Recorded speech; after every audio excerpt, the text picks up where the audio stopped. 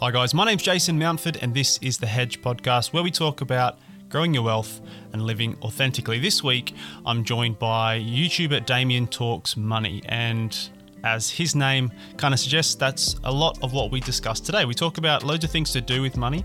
We talk about the global stock markets, whether we're headed for a crash. We talk about staking crypto, Bitcoin's energy use. We talk about the active versus passive debate, and a number of other different investing and financial topics. And Damien's a really interesting guy. His YouTube channel, Damien Talks Money, has grown really, really fast. We talk about that in the episode today as well. He started it not really that long ago, and he's got over 50 or almost 50,000 subscribers as I record this at the moment. So he's grown really fast. He's got a really interesting way of bringing finance content, or putting finance content out there. He has a really conversational, easy manner about him, and his actual videos on YouTube are really quite entertaining. He likes to throw in a few gags and some kind of funny one-liners and that sort of thing, while still bringing a lot of valuable knowledge. So it was really good to have Damien on the show to talk through his mindset around creating his content. There's a lot more work that goes into it than what a lot of people probably would expect. And he mentions a number of times that he's not the smartest guy in finance, but I think once you've listened to this episode, you'll realize, or you'll see, that he's got a lot of really good knowledge on lots of different investing topics. His take on different things is he understands the game really, really well, and I think there's some really valuable stuff in this episode for you to take from this conversation with Damien. As always, if you want to check out his channel or find more information from The Hedge, you can find everything from me at thehedge.io, and the links to Damien's social accounts and his YouTube channel can be found in the show notes. But for now, let's get into the episode. So Damien, thanks very much for coming on The Hedge Podcast. Really nice to have you on, mate. My pleasure. Thanks for having me. Yeah, good stuff. So today, like I say, I thought it'd be really good to get you on and just talk through some of the issues that are going on in the investing world, in the finance world. There's obviously always news happening, and with COVID and with inflation and crypto, it feels like a bit of a crazy time. I mean, I feel like we've been saying that for a couple of years now, but everything feels not normal in a lot of ways. What do you think? How long does it feel not normal before you say this is the normal, I guess? But yeah, it feels like, especially the last 24 months and longer, it has anything that you expect to happen. I would almost bet the complete opposite is going to happen. It's kind of how I feel about the markets and life nowadays. Yeah. How long is not normal before it? I mean, that's the like cliche phrase at the moment, isn't like the new normal. But Yeah. like it really does feel like it. We were speaking of just before we jumped on and hit record about, moving house and that sort of stuff, and like a lot of people that I know are moving really far away from where they're working and from where they've always lived, because that commute and having to be tied to the office is not really a thing anymore, is it?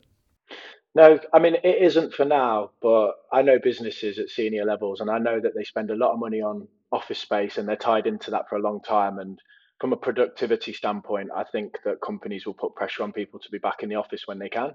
So I do wonder if people, make that migration and then realize, oh no, actually there's some downward pressure here from senior people within the business to be in the office, because they want you in the office so they can keep tabs on you. That's how a business likes it. I do think at the minute there's so many job offerings that you can negotiate hard around flexibility and wages and all these points. So I think for now, while it's almost like an employee's market, isn't it? In the sense of you can renegotiate your packages and stuff. I think once that changes, we might see that change. Yeah, it will be really interesting to see. We're going to talk a little bit about property investment. We'll touch on that later on, but it's a good point. I know my company, it's all well and good to have everyone working from home, but I think they're locked into like a 10-year lease with a 10-year option or something insane. So it's not a cost they can just cut, is it? No. And some of these like London offices are very expensive. Yeah, big time. And yeah, any major city these days really.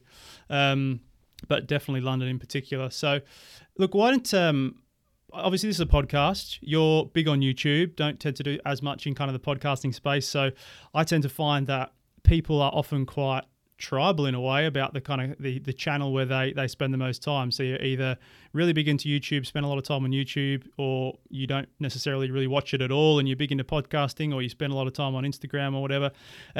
So for those people maybe who don't spend a lot of time on YouTube, haven't come across you before, it'd be good to get a bit of an insight as to kind of your background and what made you want to start Damien Talks Money. Yeah, okay. So, from my perspective, I'm on YouTube. I've grown up with YouTube as an influence to me. So, I consume a lot of YouTube content. I don't watch TV really or anything like that. And I think, I like most people, I stumbled across personal finance content. I got into that and I saw the American boys, the Andre Jicks, Graham Steffens. If you're on the YouTube finance space, you'll know who those guys are. They're like the biggest in the scene. I just thought that I had this burning desire in the back of me for a long while, thinking someone could do what they're doing in America in the UK, and there are some people already in the UK doing it. I just felt there was an angle there for an entertainment value. I'm not saying I'm the smartest guy in the Mm. room, but I feel that I could liven it up a bit was kind of my thought process. And then I was furloughed for 4 weeks, and I thought, well, now's the time to do that. Yeah, awesome. And I think that is definitely for me when I spend a bit of time on YouTube as well. I think it's definitely where you stand out. There's some great personal finance content on YouTube, but I can see why your channel's grown so fast because it is very different and very relatable.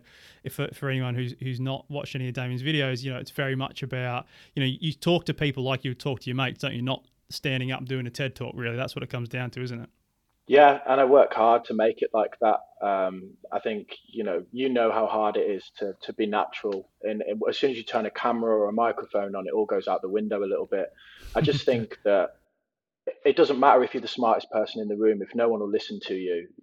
It does, it's pointless. So I always thought there was a way to kind of make this a little bit more relatable and understandable because I knew that I would speak to my mates around investing and I would have conversations that I felt were basic and they were like, you just need to take this back even further, what's an index fund, etc. And I Mm. felt that that was the area that I could kind of attack. Yeah, I think that's a trap. I think that people can easily fall into in any industry. Really, it's like if you surround yourself with something for a certain amount of time, you get to a level of experience where you don't understand, you can't appreciate how basic or how hard it is to understand the basics if you've not learnt the basics. And I think that's definitely something that personal finance content creators can fall into. It's like, oh, everyone knows what active versus passive is, so I'm going to reference that in my content but not explain what it is. And a lot of people are sitting there going, what the fuck's passive? What does that mean? I got no idea. Yeah, the content that gave me the propellant initially was literally go here, click here, move mouse here, kind of like button click on how to invest. And it might sound simple, but it took me until I was in my 20s to start investing because I had this notion that it was complex algorithms and I needed to be a maths genius and this perception that's put in place probably by the industry itself to protect its commissions means that we have this perception that's a lot more complicated. And I think when someone shows you how easy it is, like from an index fund perspective, I'm not saying all investing is easy, but from a getting started perspective, you kind of like, really, is it that easy? Is it once you understand that concept of just buying a whole marketplace and passively investing, it's kind of like a light bulb goes on. Yeah, totally. I think you're exactly right. I think there's been years and decades of an industry that tries to make investing look like it's out of reach without a middleman, someone like me as a financial planner in the middle, and the Yeah. reality is that for a really high proportion of people, you don't need that. It is pretty straightforward. I always think it's actually, it's like health and fitness sort of thing. The actual nuts and bolts of what you do is actually really straightforward. The actual hard part about investing is like the mental side, like going through Yeah. a market correction, staying invested, and kind of understanding that side of things rather than what is a share, what is a gilt, that sort of thing. Consistency. So using your gym Mm. analogy, the consistency is far more important than the exercise that you do. It's just showing up and putting the reps in. And I think with investing, it's that staying in the market consistently is the consistency you need. Yeah, yeah, definitely. So staying on the kind of on the channel for the time being, it grew really fast, didn't it? I think I Yeah. had a look at your went back to your past videos, and like the second one, I know obviously you would have had views since then, but it's got like 250,000 views. Was it your second video? Is that actually how it happened, or have you kind of Yeah. gotten rid of some of the old ones that you weren't happy No, with, no, or something? no. That is how it happened. That's So crazy. That if must have been like that you must video have been gets sitting in your house going, what the fuck is going on? well, to be honest with you, that video's got 700 to 800 views a day consistently for about 2 years. So that Yeah, 250 has been a long time coming. But yeah. I speak to a lot of creators in the space, and they post their second video and no one watches it. I posted my Mm, second video and 50 people watched it the first day, then 50 people, then 50 people, and then it just grew and grew and grew from there. I I, I think I was lucky from the start in that sense that the videos, every video I posted gathered views from the very start. It had that momentum.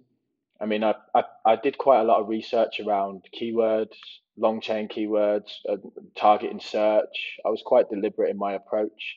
I think that helped me initially.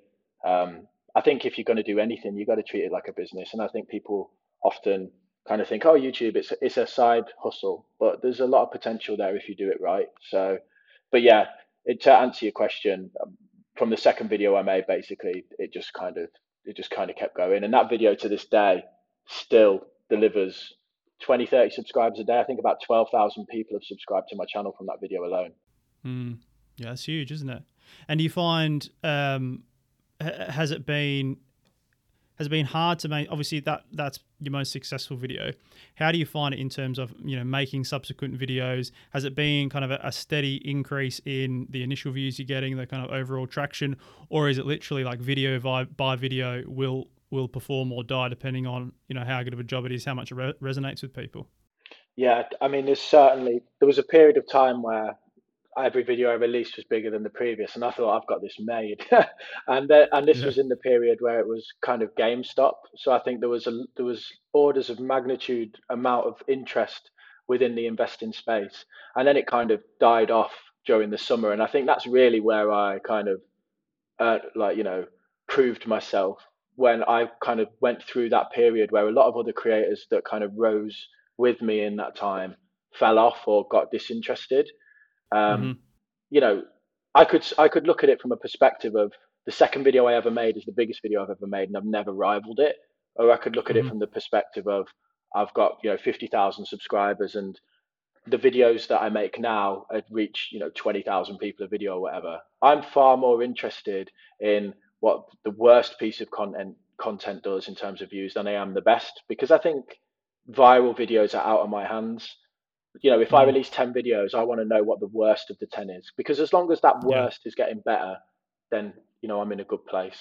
That's really interesting because I think that kind of links with your point you were saying before um, about treating YouTube as a business. And we are going to get into some investing topics as well. There's a few things I want to talk to you in terms of actual stock market inflation type stuff. But I'm just Mm. interested in this side of things. And I think you're exactly right in that a lot of people have this idea that they're not happy in their jobs. They feel like they want their life to look a little bit different, and that's a lot of what I talk about. It's about making money, but having an end point, not an end point, but a means, a means to an end in terms of you're making that money in order to live the lifestyle that you want to live or do things that you want to do. And I think that's often where people get stuck, don't they? Is that they have a kind of a vague idea, but not necessarily the understanding that you have to take very concrete steps and work very hard if you want to make a big change like making a living off YouTube. Yeah, I don't think people appreciate kind of how much work it goes into it. So, a 15-minute video might take me 30, 40 hours to make in total, and I'm Mm-hmm. trying to put out one a week around a full-time job, two kids. So that I think most people will just not do it because the commitment level is high. For me, I was lucky in the sense that it grew quickly, so I had a motivation there. If I was 2 years into this now, still scratching around for 100 views, I don't know if I would still be doing it. I set myself a goal of 12 months. I just think people need to realize that if there's traffic within a niche, if they're going online on whatever medium it is, podcast, YouTube, and there is people consuming that content, if you can offer something different within that niche, you will get an audience. And I think that's all you need to think about. I went in and said, there's people watching this content in the UK. I can make content that's different to everyone else's. a certain proportion of that audience is going to like my version of different. So that's kind of how I approached it. If you're just putting out the same thing as everyone else, you might struggle. And I do see a lot of creators just replicating each other and not really trying anything different. And you've got, it doesn't really matter how you're different in a lot of ways, does it? I mean, like on YouTube, you see people who differentiate by, you differentiate by the way you deliver the message. You mentioned about, entertainment mixed with education, whereas there are other people who do really well in the finance space who are just really smart. They're just incredibly detailed people. Exactly. They provide you analytical information that is, so in depth, and that's going to resonate with different people. So I think that's the important point, is you don't have to do something that you hate. You don't have to do it in a way that you hate. It's just about finding where your strengths match with, like you say, a need that is out there in a niche. To not be the smartest guy in finance. I've got a career in finance and that, but I'll hold my hands up and say I'm no genius. That's intimidating for me. That there's people out there that are essentially with swimming in the same waters as me, but they probably turn around and are intimidated by the fact that like the way I present and the way I can crack Yeah. jokes and stuff. So everyone's got their skill set, and you kind of just need to lean into what you are. But I think you need to be very intentional at the start if you want it to work, because the competition's getting better and better now within the finance, within YouTube, within anything, but it's still there for the taking. The opportunity and the scale is massive. I used to be one of those people that I always looked at the online and thought, how are people making money out of this? How is people making money out of the internet? And now that I am making money out of the internet, all I can see is opportunities online. Yeah. It's like your eyes are open to it. I think everyone should have a YouTube channel, personally. Yeah. It teaches you a lot, regardless of whether you end up making money from it or being successful. It does teach you a lot, for sure. I think it's really interesting to hear you talk like that, because I think for anybody who maybe has watched a few of your videos, you do them, like, and you mentioned this before, you do them in such a way that it feels like you're just kind of rolling off the cuff, making gags, talking in a very kind of casual way. But I could tell, like you say, from just having done videos myself at a much lower level than you, but you can tell how much scripting and time and effort goes into it. So I think that's really valuable to hear that, because people could mistakenly watch those videos and say, and think, there's not a lot goes into that. This guy's just rolled up with 50,000 subscribers and he's not, just points the camera at himself for 13 minutes a week and Bob's your uncle. But I think, yeah, that's really valuable stuff there. No, most definitely not. I sit and stress over every line, every word. I Yeah, record yeah, for hours and, edit it to the death. One of the reasons I don't have a podcast is because I'm not that confident in my ability just to talk without sounding like an idiot. So I hide behind the production. So to anyone out there that thinks that they can't do it because they're not naturally gifted in front of camera, go watch my first video and tell me that I was naturally gifted in front of camera. Do you know what I mean? I'm not. yeah. You can learn any skill over time, can't you? Mhm. So let's talk a little bit. Let's move into talking about investments, and I guess to start off with, something I'm always interested in hearing from guys like you is that you get loads of people getting in contact with you, whether that's comments on your YouTube videos or DMs on Instagram, or whatever the case may be. And I'm sure you get a lot of stories and a lot of people telling you what they've been doing with their money. So from your perspective, what do you see as being the kind of the biggest mistakes that people tend to make with money? The first one is overcomplicating it and not getting started, just sitting on the sidelines forever, thinking, "Oh, I'll wait till the next crash, or I'll wait for this, I'll wait for that." That um, all those people that sit on the sidelines over the last 12 months waiting for the crash have missed out on one of the best bull runs in history. So Mm, that is definitely top of the list. And then it's surprising to me how many people sit on the sidelines, don't invest, and then come to me one day and go, "Oh, Damien, I've invested. I've put everything into Dogecoin." I'm like, "What? You've just sat on the yeah, sidelines for a year, and then because you're so cautious, and then that's the thing you've gone for." yeah. Not starting and then being not diversifying at all. People think that, oh, I'll buy Tesla, I'll buy Google, I'll buy this, and I'm diversified. Well, you're probably Mm, not. So I think those two are the main things, and then expectations. If I put £100 in, you're not going to be a millionaire off £100. mm, Like you need a few lifetimes for it to get there. So it's really basic stuff from beginners, I would say. Yeah, crypto's made that a lot worse though. To be fair, because there are some people that have put 100 quid in and they're millionaires. Yeah, So that it does make it tough, doesn't it? yeah. When you're trying to sell a more realistic kind of image. Yeah, but I remember when I was a kid, there was this story about a guy who set up a website where there was 100 pixels on the website, and he sold each one of them Yeah, I for a remember that. quid. I remember that. Yeah, Yeah, yeah. Well, it's like he won the internet at that point, and then yeah, everyone was like, "Oh my God, like you make 1 million quid by doing that," and there was all these copycats, but that's yeah. one guy, like these people. I think I'm long enough in the tooth now. I mean, I'm 33, but I think I've seen enough of these one person who rolls the dice and wins to know like that isn't the norm. Yeah. No, definitely not. How Definitely not. how many people are losing? Yeah, yeah, exactly. I mean, that's the case with anything. It's survivorship bias, as I say, whether you're talking about startups or investing or whatever. But I think the point you make about people waiting on the sidelines is becoming even more relevant now because we had this inflation's obviously been since basically July this year. It's been kind of cranking up pretty hard. It was at 4.2%. It was. It's come out at 5.1% in the last 12 months. Inflation at 5.1% in the UK, and That's the quoted I mean, figure as well. I think we all yeah, know it's a bit higher than that. Real inflation that affects people's lives, rents and things like this that aren't included. yeah, no, totally, exactly right, and that's the main concern is because if inflation's obviously been quite low the last few years, really, relatively speaking. So waiting on the sidelines, it's not great, but you've not been losing much money in real terms. But that really changes if you're talking about 5% inflation and you're getting 0.15 on NS&I bonds, or you're getting 0.23 on a bonus introductory rate on your cash account. That makes you poorer pretty bloody quickly, doesn't it? Yeah, massively quickly. Um, I think it'll make people panic, because like you say, 5%, and there's a lot of people have a lot of cash, and when you're talking like 30, 40 grand in cash, 5% a year is a chunk of money. You're losing a holiday a year, aren't you? Just for having your cash on the sidelines. Mm. Yeah, I don't. Yeah, They need to. definitely. They need to move, don't they? This whole point around interest rates and stuff, and tapering of the quantitative easing and things. I think inflation is clearly there. It's clearly kicking everyone's ass. I'm not sure when they will, but I think interest rates probably need to go up, don't they, just to slow things down a bit.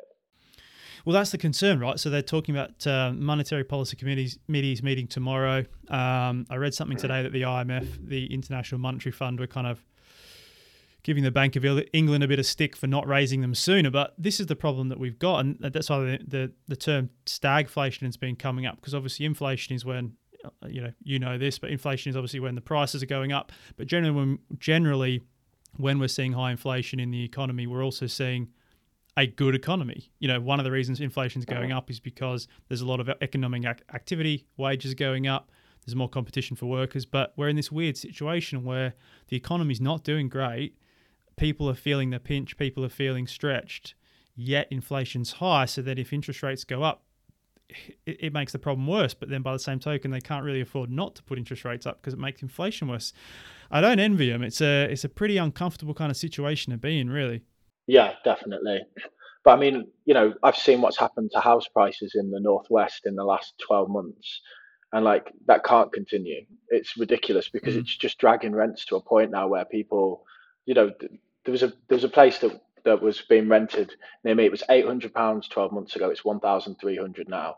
mm. That's Yeah, it's unmanageable mad. rise in rental prices like for people. So Yeah. I, someone's going to feel it, whatever happens, aren't they? I guess I don't know the supply chain inflation that everyone talks about. How long? What's your opinion on how long that lasts for? Because everyone talks about the supply chain is disrupted and needs to get back on its feet. How long do you think that's going to last? I think it's going to last a while. Like that's why I don't really understand all this talk about transitory inflation. Like, okay, but then what's your different definition of transitory? Like 5 years? I don't call that transitory. Like, yeah, I'm sure it's going to No. pass at some point, but yeah, I'm not confident. And I think this stuff, all this talk about Omicron and stuff, the last few weeks, it's kind of confirmed my feelings on that, because we're at a point in the UK where we've got a huge level of vaccination. We're onto our booster vaccinations, which supposedly was the thing where it's like, okay, we can go back to normal, and yet restrictions are coming in again. There's a lot of talk about even further restrictions coming in again. Every time that happens, there's a knock-on effect to the supply chain. I'm sure a lot of people who are still having to self-isolate until they get negative tests. And it doesn't sound like a lot, but like if you have a contact and you have to go do a PCR test, that could take, if you're lucky, a couple of days. I've heard of people taking 7 to 10 days to get the PCR test back. So even if they're negative, you've got all these people having all these little bits of time out the workforce. And that adds up to just, if you think of it millions of days of lost manpower. Exactly. If you think of it as like a really simple analogy of like a factory line that has people literally on a factory line doing their jobs. If you're pulling people out like for little bits at a time, I don't reckon it's going anywhere anytime soon. What are your thoughts on it? Yeah, I mean, I tend to agree. I think as well, obviously, there's other factors at play. How much has Brexit impacted our supply chain domestically versus COVID as well? That's a big mess that's all tied up together, isn't it? That's kind of hard to separate. I don't want to comment on it too much because people have very, very split opinions. But I think Yeah. the world is suffering from a supply chain perspective, but we have added pressures domestically from points around, Brexit specifically, etc., that are compounding that as well. Mm. Yeah, for sure. I mean, HGV drivers has been the obvious one, but like care workers is another. Just so many industries where it's a big problem. HGV is the one that people feel, but Mm. my friend owns a farm that pick fruit, and he's paying people 70 grand a year to pick fruit because they can't get the staff. He's like, we're running at a loss essentially, but if we don't, it just all goes to rot. So what do? We Mm. need the cash flow. So we have to. It's an equivalent rate of 70 grand a year because it's like 30 odd pound an hour just to get people to pick fruit. So Yeah. it's all over the place. Yeah, I don't know. It's one of those ones where I do feel like we are. Well, the word's not being used as much lately, actually. But the whole thing, the word that always gets bandied around with COVID is like unprecedented times. But I literally do think, if we look back to what happened in like the 70s, or we look back at like the Wall Street crash back in the 20s, like we still talk about the 1920 stock market crash, 1929 stock market crash now, because it hadn't happened before. And I think there's going to be a lot of stuff that happens over this kind of 5-10 year period that they're looking back on in 100 years as something that shapes government and fiscal and monetary policy like going forward, because no one knows what they're doing basically. Yeah, yeah, no, I completely agree. And no one's dumped this amount of money into the system so quickly, and Mm, and seen the effects. No one's ever yeah, locked down the whole world. There's been a lot of yeah. firsts, hasn't there? So over the last 24 months, I guess it's an exciting time to be alive. Is one way to look at it. We'll be remembered as a point in history. Like we'll talk, this will be the stuff you talk to your grandkids about, Jason, no doubt. Mm. What's that Chinese proverb? May you live in interesting times. Yeah, yeah, yeah. I'd take boring times, to be honest. If you're a regular listener to the show, you'll know that I cover a lot of information about investing. There's lots of info available in past episodes, like talking about the current state of the stock market, discussing issues with inflation, or explaining what different types of assets do and how they fit into an investment portfolio. I do encourage you to listen back to those previous episodes, but I've also now got a way for you to get up to speed much quicker than that. And that's with my new ebook, Modern Investing Fundamentals. In this book, I explain all the major types of investment assets, including stocks, bonds, and crypto. I break down key terms such as inflation and diversification, and I explain exactly how to create an investment portfolio that's right for you. As usual, the aim is to make sure all of this is as simple and easy to understand as possible. And the best part is that you can grab a copy for free. All you need to do is go to thehedge.io, drop your email address, and a copy will be sent right to your inbox.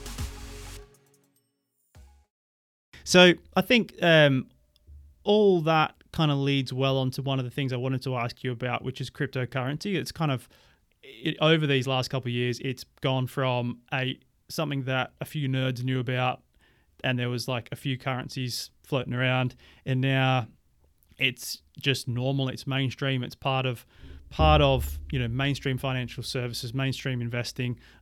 It's on the news, on BBC News. We're hearing about it a lot. Obviously, when it comes to Bitcoin, there's lots of people that, and money printing and those sorts of things. There's a lot of hardcore Bitcoiners who feel that Bitcoin is the answer and solution to all our problems. What is your take on crypto and Bitcoin and Web3, NFTs, all of this proliferation of new technology and currency that we're seeing? It's a big question, isn't it? So I think that obviously a lot of people will sit there and go, "Oh, blockchain is a really interesting piece of technology. It's going to change things," and I do think that is the case. And I think the argument of comparison to it as to the dot-com bubble, where there was the blockchain was the internet, there was a lot of interesting technology, and then there was all these websites that were effectively placed on the internet, and a lot of them failed. I think that is a relevant point when you're talking about specific tokens. Where you're talking Mm-hmm. about all these different cryptocurrencies that are popping up. If we talk about Bitcoin first, what I like about Bitcoin at this point in time, as a real use case right now, is the fact that you can convert energy into value at source. And I think there's Mm. a lot of countries that have energy supplies that were, geothermal, oil, whatever, that in the past weren't very useful to them. Whereas now they might have an ability to basically say, okay, well, we'll park some mining equipment here effectively and convert that energy into value at source. I think that's quite a compelling value Mm. case for a lot of countries. And as long as Bitcoin specifically, because of its finite nature and how big the network is, as long as the value holds in that and the trust holds there, I can see that as being energy into value. I see as something that is quite valuable. And I think as we progress, we'll look at energy more like value anyway. I think, Elon Musk's whole proposition is a lot like that. It's around the energy piece. Now, with the others, Ethereum again, I think there's really strong use cases.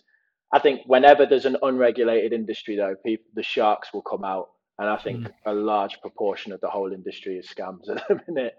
But I Yeah. hold crypto. I've got quite a lot. So Yeah. that probably tells you all you need to know.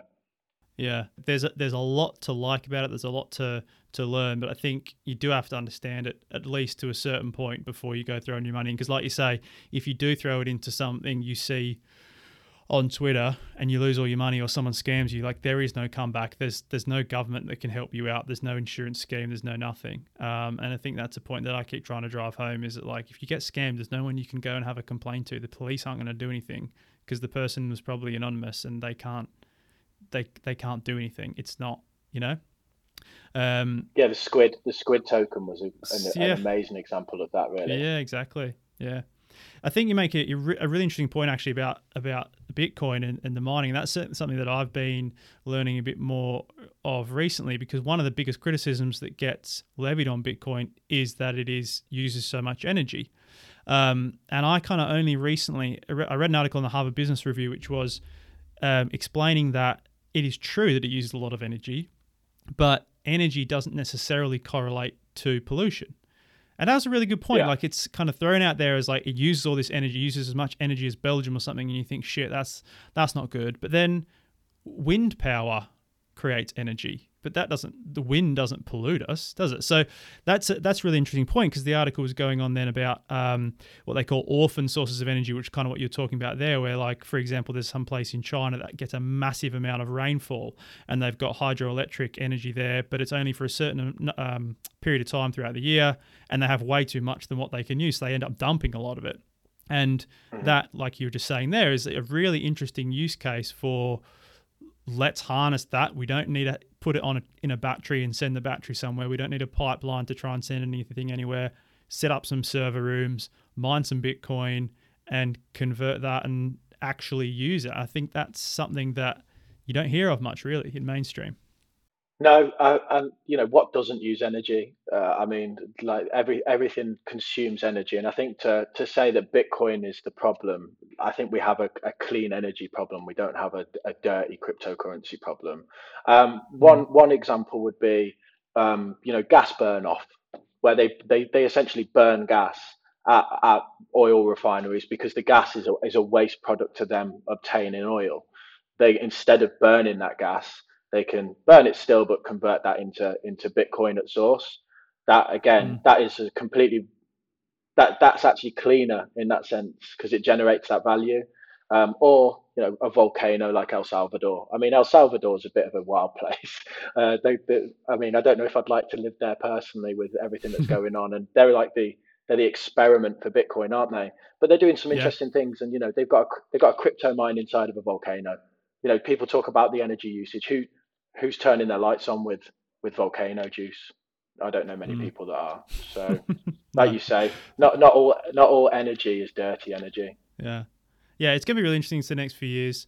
I saw something. I mean, they're obviously got the Bitcoin-backed bonds, which pays a lower interest rate than their normal bonds because it's supposedly it's backed by an asset, a volatile one, but it's backed by an asset. And I saw something today about the first, not in the UK, it was in the US, but the first regulated Bitcoin-backed mortgages where you could get a lower interest rate on your mortgage by putting up Bitcoin as security. So, yeah, there's lots going on in the space.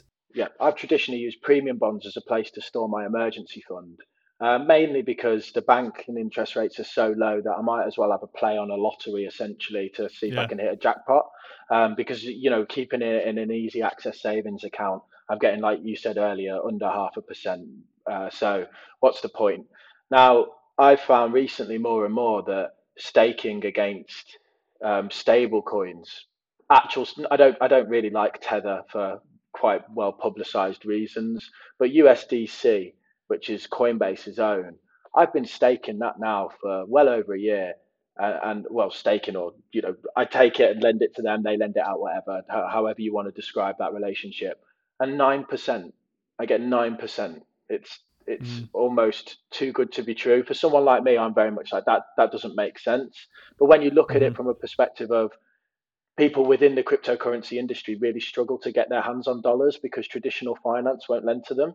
So they will pay Mm-hmm. quite good rates to secure what is effectively dollars in the USDC or whatever, so that they can short and trade or do whatever they want to do. So I do sit there and think, you're talking about bonds and stuff like this. Some of the ability to generate yield on, like I can take effectively £1,000 of my £30,000 emergency fund or whatever, and completely hedge against inflation with that couple of grand through USDC, Mm. on a platform like Coinbase, which I would say is relatively trustworthy, um, and just completely destroy any inflation risk. I think that to me is like absolutely game changing. Mm. Yeah, I mean there just are so many possibilities, but I think kind of going back to your kind of earlier point that you were making when we first started chatting is I think the problem is that people can start focusing on that stuff, what I would call the margins of your financial plan, of your investing strategy, over the kind of more the nuts and bolts, the basics where you want the majority of your funds for most people. So I think it's a really good point. There's loads of stuff out there, but I think for people who are considering that type of thing or going deep into crypto, you need to do that after you're comfortable with the basics.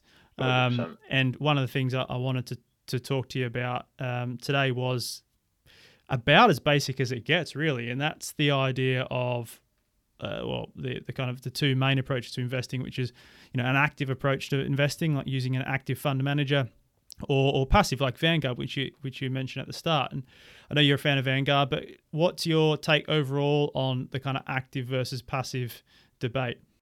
Traditionally, I've always kind of lent on the data and said that, why would you go active when passive has knocked the socks off it for quite a while.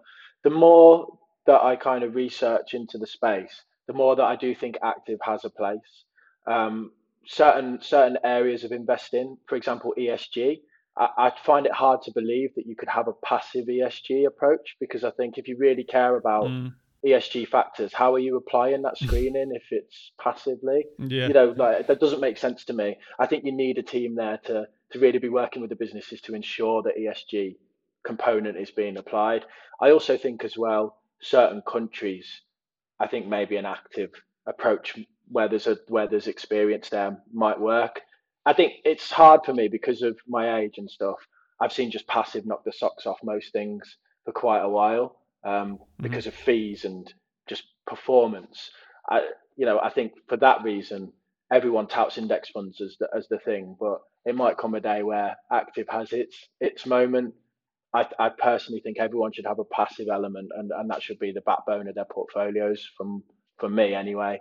Just because I think fee reduction is the most important thing, and I think a lot of active fund managers charge quite a lot. Mm. Yeah, I mean, if nothing else, having passive managers be so successful as they have been, at least is putting some, or has been putting some pressure on active managers' fees. I feel like they have come down quite a lot. But yeah, I would tend to agree with you. I think for the bulk of kind of the core allocation for most people's portfolios, if you're talking about a market like the US, the US stock market is scrutinized so heavily. The chances of anybody being able to find any outperformance above the market is basically none. In my opinion, like there's just too much liquidity, there's too much money, too many research dollars that are going into it. But from my perspective, when I'm looking at, I think you mentioned a couple of examples there. I would say the same sort of thing is that if you're having an allocation to kind of more niche countries, like if you're investing in Taiwan or Japan, I would say that's probably a market where the overall knowledge on a world scale, the knowledge of those markets is probably significantly lower. So if you've got a fund manager who is on the ground, lives in Japan, knows Japan, works with Japanese people, and understands the culture and the markets, it's probably something that's worth paying somebody a little bit of extra money to actually put their expertise and put that knowledge and those relationships to good use. Do you remember the Jupiter India Fund? I don't know if that ever came across your like your horizon in the back in the day. It was quite a big fund, and I think at the time India was like a place where everyone's like, it's going to be the next China, but no one knows anything about it. And Mm, it delivered, yeah. 20-30% returns for 4 or 5 years, and then absolutely imploded for a few years after, and was like a real case of like active management. Because people piled into it because of the returns, but the guy the guy the guy who managed it at the time, he claimed to know India well, and I think he did, but I think that was a country that was so steeped in corruption and volatility and a lot of other issues that were outside of his point. And I think when you're talking about countries, like you say, like niche countries are niche for a reason, and that can often be because some of the Mm-hmm. factors around them make the markets a little bit more wild. So I think you've got to factor that in as well. Mm. Yeah, I mean, at the end of the day, it always comes down to the same thing, doesn't it? Diversification. Like, really, if you're keeping it simple, there's so many risks in investing that can be not removed completely, but removed to the point where they're not something that you need to worry about too much, as long as you have enough diversification in your portfolio. Yeah, it's hard though when you see someone all in on something, getting 50% returns in a month or whatever. But yeah, I think it'll come good for us when it all does come crashing down, won't it? When we're well diversified.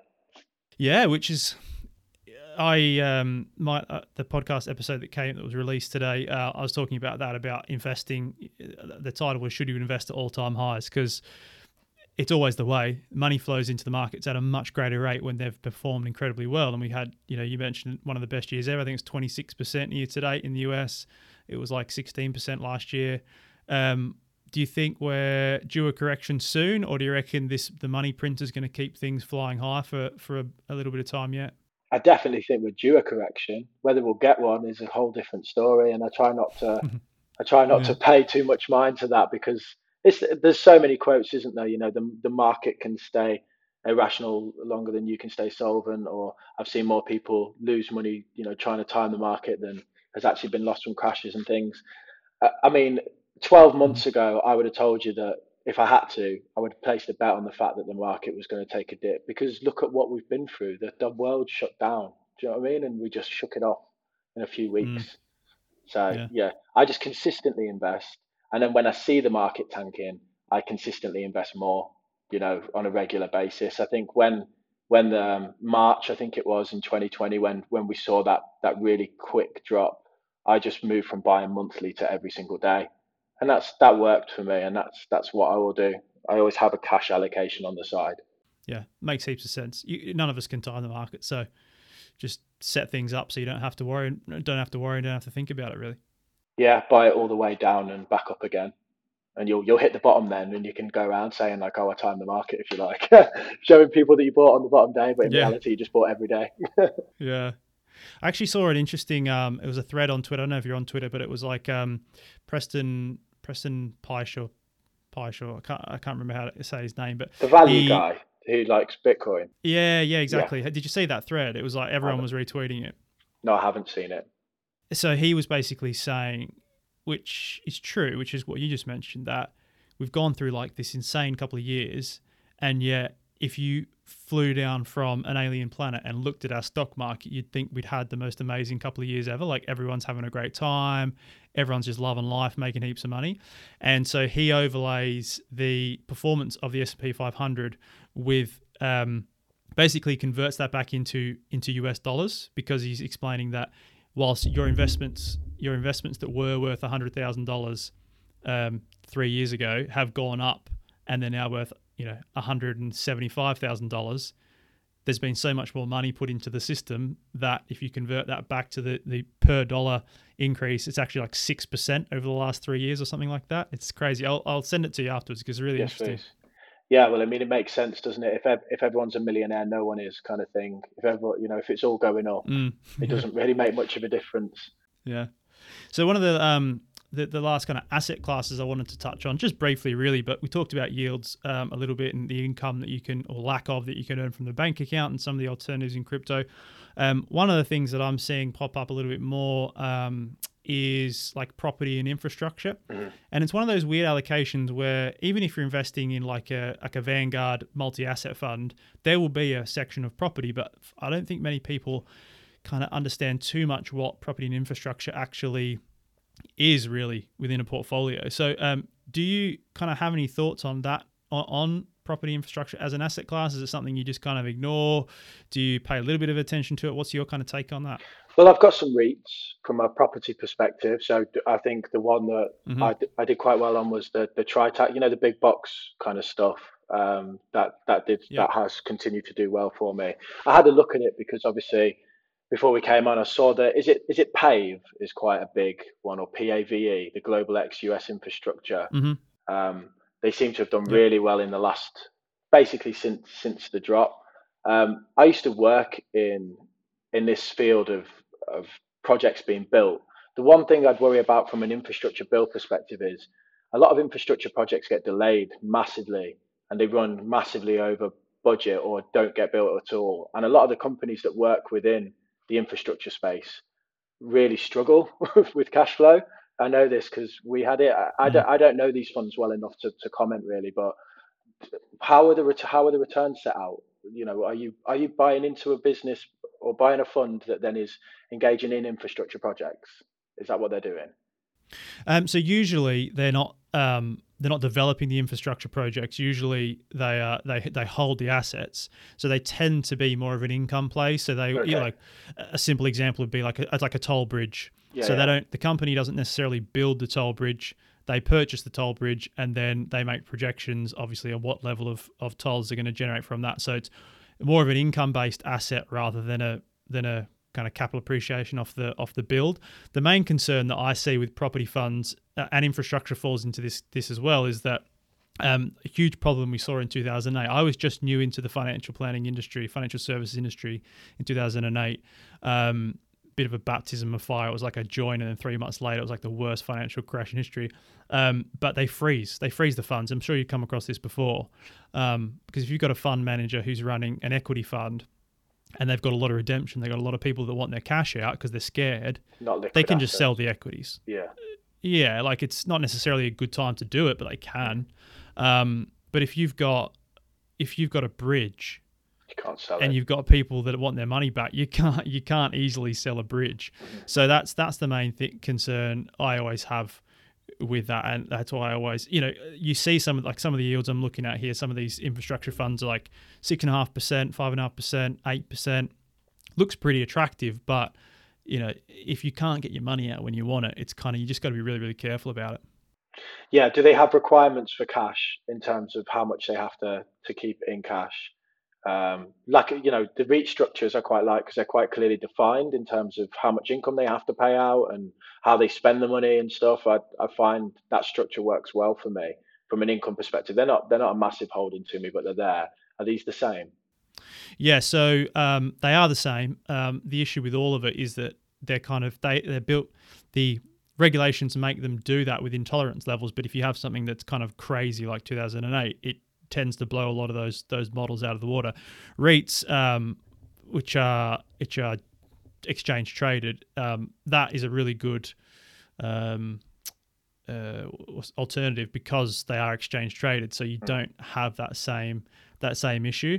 But I find it's harder to find exchange traded infrastructure funds. So it's definitely not a perfect scenario, but I just think it's one of those ones. I actually saw the initial article on the Daily Mail, which I don't read for myself, but I read because there's lots of people that read it. So I like to know what's kind of what. And when I saw infrastructure funds pop up, I thought, I could just see someone piling a bunch of money into an infrastructure fund paying 7%. And then we see a big market crash and it's like, shit, what do I do now? If the Daily Mail's reporting on it, I would probably say that's a good sign that you shouldn't be buying them. Like, I mean, I think if it's if it's Yeah, if it's totally. if it's in the main tabloids, it's probably done, isn't it? Surely, if it's on the Yeah, front page of the Sun saying yeah, that I you should think buy so. the stock market, it's the shoe shine boy kind of thing, isn't it? Yeah, definitely. So look, before we kind of finish up, I just want to talk a little bit more about I guess, alternative careers. I would term it. I don't know if that's the right term, but we talked a little bit about YouTube at the start. We've seen in the US and to a certain degree in the UK what they're calling like the Great Resignation, with people chucking in the jobs and having a bit more power over that. Do you think we're seeing a kind of permanent change with that? Do you think people are going to be doing more kind of freelancing, working for themselves, or do you think again that this is something that will kind of pass if life does go back to normal-ish? Yeah, I mean, I'd be interested in the data around how many people have resigned and then got another job, because this Great Resignation paints this Mm, picture that everyone's just quitting their jobs and you know like starting their own little side hustles or whatever. I don't think that is the case, and I think like a lot of the media is leaning on one side of it. I think people are resigning from their jobs and going to new jobs. Um, I do think that there will be a shift, and the whole gig economy is there, and I think that will rise more and more. But I don't. I, d- I think the traditional format for work has been in place for quite a while, and I think we're going to find it quite hard to shake that. People still need to pay the bills, don't they? And one thing I can tell you from YouTube is it's so inconsistent. If mm, I'm lucky that I've got a partner that earns a good money as well. I work full time currently, but if I was to jump full time into YouTube and I had a lot of responsibilities, that's quite a nervous position. I don't think everyone is going to want to mm. take that massive leap. I think now's a really good time to renegotiate how much you earn and look at your options. But I don't know if we're going to see this massive shift in the way everyone works and everyone starts, doing their own thing. Yeah, it doesn't have to be extreme, does it? It's an opportunity to push a little bit more towards what you want your ideal life would look like. It doesn't necessarily mean you've got to chuck it all in and move to Mexico or something. No, but I do think, everyone should try and carve out a little bit of time.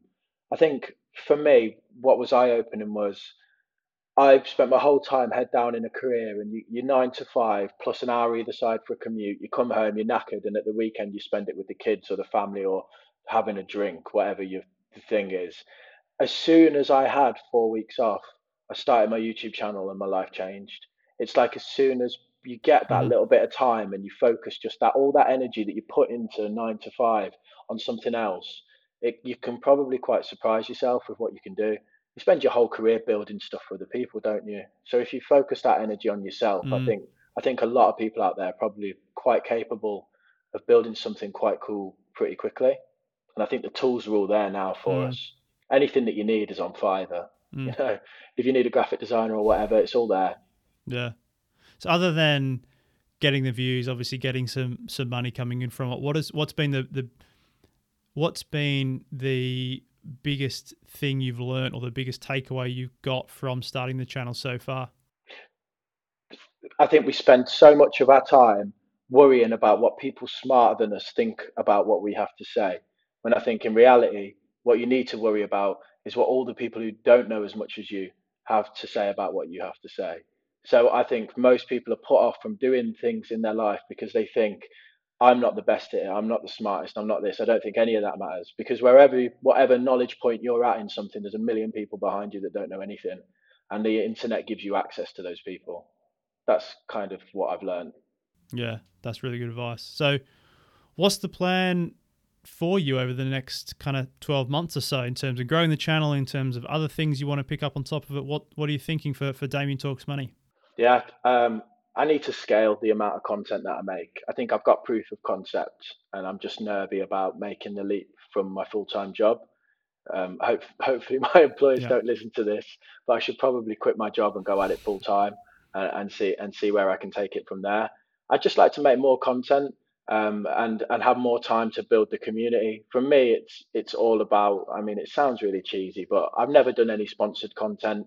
I only just make videos and give them away for free. I will do sponsors down the line, but at Mm-hmm. this point, it's all about just building that community and engaging with them as much as I can.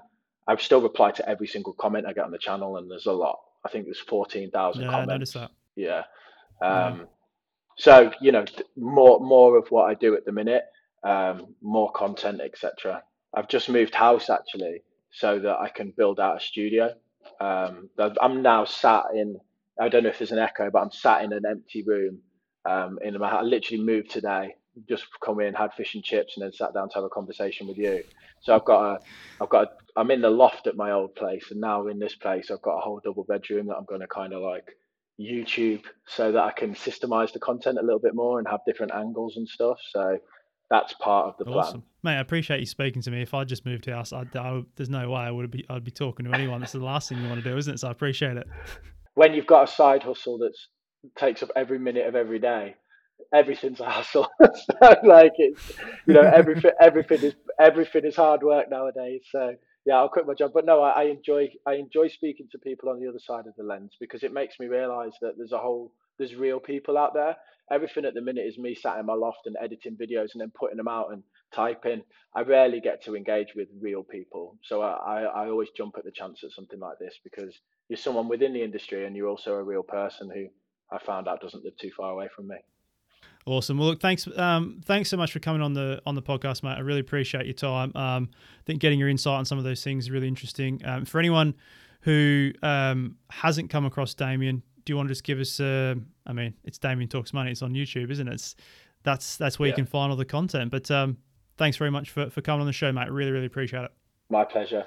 And guys, if you want to check out Damien's YouTube channel, obviously you can find it on YouTube. I'll put a link in the show notes to all of Damien's social pages and on his channel, so you can check it out there. And and nothing really. That's it. That's it. Hope you found that episode useful, guys. I think there was a lot of stuff in there. We talked about some of the more basics or fundamentals of investing, like, active versus passive funds, managing costs, those sorts of things. And then, we also talked about some more advanced topics, I suppose, like the particularly around the staking of the crypto. I think that's definitely something that's of interest to that I'm keen to look at a little bit more. I think there's definitely some risks around that, particularly counterparty risk.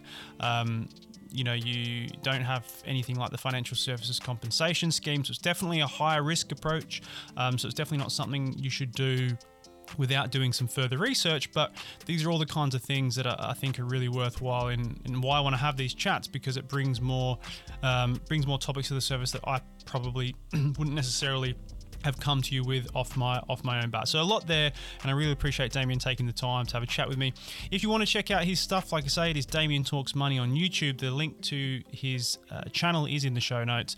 There's also a link to my obviously the hedge.io, where you can find all my stuff, but also my Instagram. I'm going to pop a link down there because I'm going to be more active on there. One of the resolutions or goals for me this year is to be more active on Instagram. I want to give that a red hot crack and see how I go. So for the next 3 months, I'm going to be posting every single day.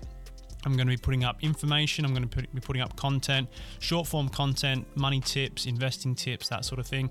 And I'm going to see how it goes. If I get a lot of engagement, if people are into it, if it's providing value, then I'll keep doing it. Try and get through to a full year of posting every single day. But to start with, I'm going to try with 3 months and see how we go. You can just find that. You can search my name, Jason Mountford, or the actual handle is Jason Mountford Money. The link to that and everything else is at thehedge.io. And do jump on and grab your free copy of that ebook, Modern Investing Fundamentals. I've got a lot of really good feedback on it. A lot of people have already got in touch with me and said that they've enjoyed it, that they've got some value from it. It's free. You've got nothing to lose. If you go on the website, literally the first thing you'll see there is email address to enter your email address in and get a free copy, and it will be with you within a couple of minutes. So definitely jump on that, and please do let me know what you think of it. Other than that, guys, as always, I really appreciate you taking the time to listen to the show, and I look forward to speaking to you next week.